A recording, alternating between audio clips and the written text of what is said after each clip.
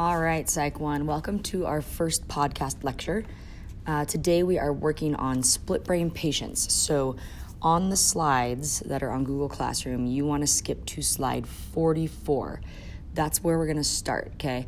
Now, if you want the videos to play and everything, you need to hit present and put it in present feature. So go ahead and do that, and then we will get started. All right. Hopefully you've gotten all of that up and running. I am just doing this podcast just to hopefully facilitate your understanding of the material. So we're going to go ahead and get started. So last time we talked about the brain in general and all of the different parts of the brain, and then the two hemispheres and all the lobes. Well, we do know that the brain is split into two hemispheres.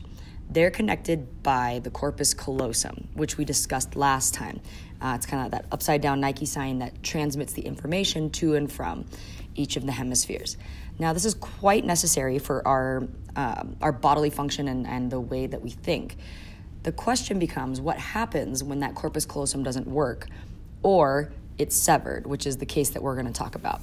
So there were these two gentlemen that were both neurologists named Roger Sperry and Robert Gazzaniga. And they discovered that the two hemispheres have completely different abilities, that they are completely separate from each other, and they just work together. They were treating patients that had severe epilepsy. These patients essentially could not go through a day without having a seizure. So they had this idea to cut the nerves of their corpus callosum. And in order to do that, he thought, well, if I can stop the seizure from transmitting to the other hemisphere of the brain, perhaps they will be able to better cope with them. So they cut the corpus callosum, and what they found out of it through their tests with their split brain patients were these really unique things that started to happen. Later studies that include brain imaging and mapping, which you guys are going to talk about later, and you'll do a little activity, and there's this really cool game you guys are going to do, confirmed what Sperry had theorized, that both hemispheres are in fact in charge of two completely different things. Go ahead and go to that next slide, and hopefully this works. If it doesn't, don't fret. I will come back to this when I get back. But there's this really cool little video, it's only a few minutes long, talking about the left versus the right brain, okay? So go ahead and watch that, and then you can pause this podcast, and when you're ready to move on, go ahead and click play, and I will pick up back on slide number 47. So on slide 47, this is how Gazzaniga tested his split brain patients, right? That's what we called them, because now they had like two little entities floating around in their head. So he had his patient look at a blank screen, like a computer monitor with a red dot and a line in the middle of it. They had to focus there. He then flashed a word that was split between that dot, and this word in this case is heart.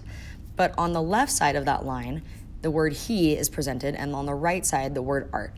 This is where everybody gets confused, okay?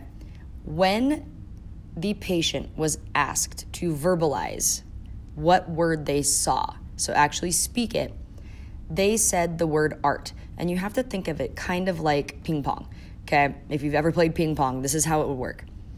The left hemisphere picks up information from the right visual field. So each eye has two visual fields, a right and a left. Now, in the right visual field, the word art was flashed. That transferred over to the left hemisphere. The left hemisphere is in charge of language, okay? And we'll come back to this in a second after we go through both sides, okay? So when they're asked to verbalize, they are going to say what they saw in the right visual field, which was the word art. Now, if they were then asked to point with their left hand to the word that they saw, they would pick up their left hand and point to the word he, even though they said the word art. That's because he presented itself in the left visual field, which then kicked over to the right hemisphere, which is in control of the left side of your body. So if you're asked to point with the left hand, it's going to point to whatever the left visual field saw. Now, again, if you're completely confused, I will go over it again as soon as I get back.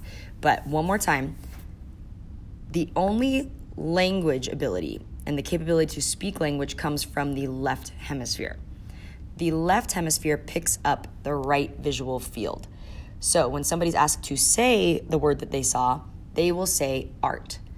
Now, if they're asked to point with their left hand to the word that they saw, their left hand is controlled by the right hemisphere, which sees the left visual field, which presented the word he.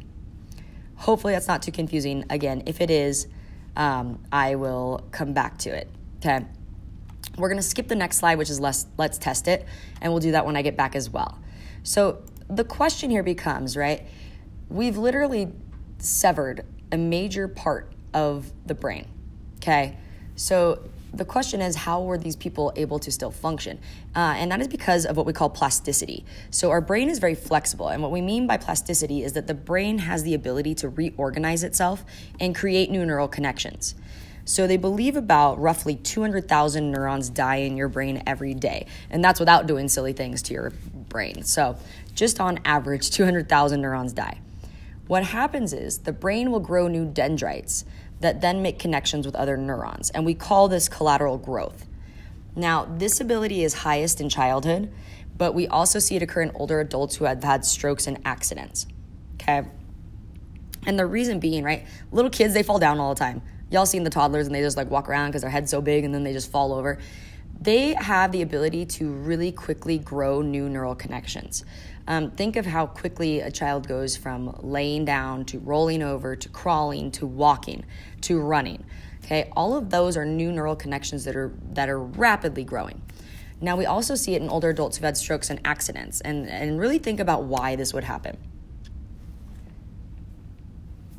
So the reason that this happens, right, if somebody has a stroke, which impacts their brain, those neural connections have died.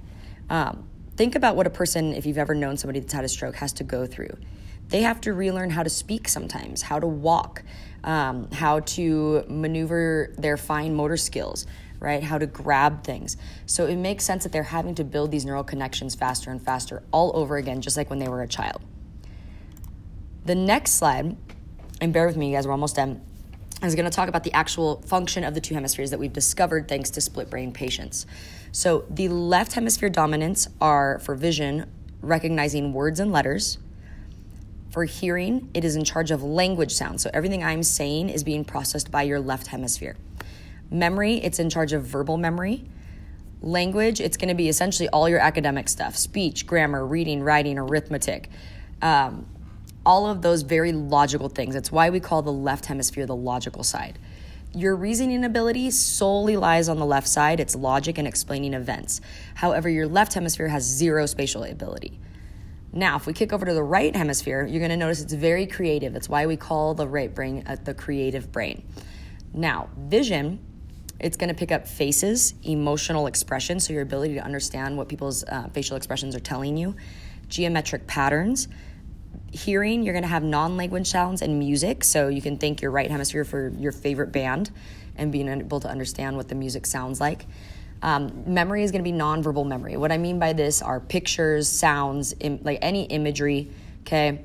Language, it's going to be able to detect the emotional tone of speech. It's like when you're having a conversation with somebody and you can tell that they're upset. That would be the emotional tone of speech. Your right side, however, has zero reasoning ability, okay, because it's not logical. However, it contains all of our spatial abilities, so our sense of geometry, our sense of direction, judgment of distance. So if you're running into walls all the time because you can't tell distance, blame your right hemisphere.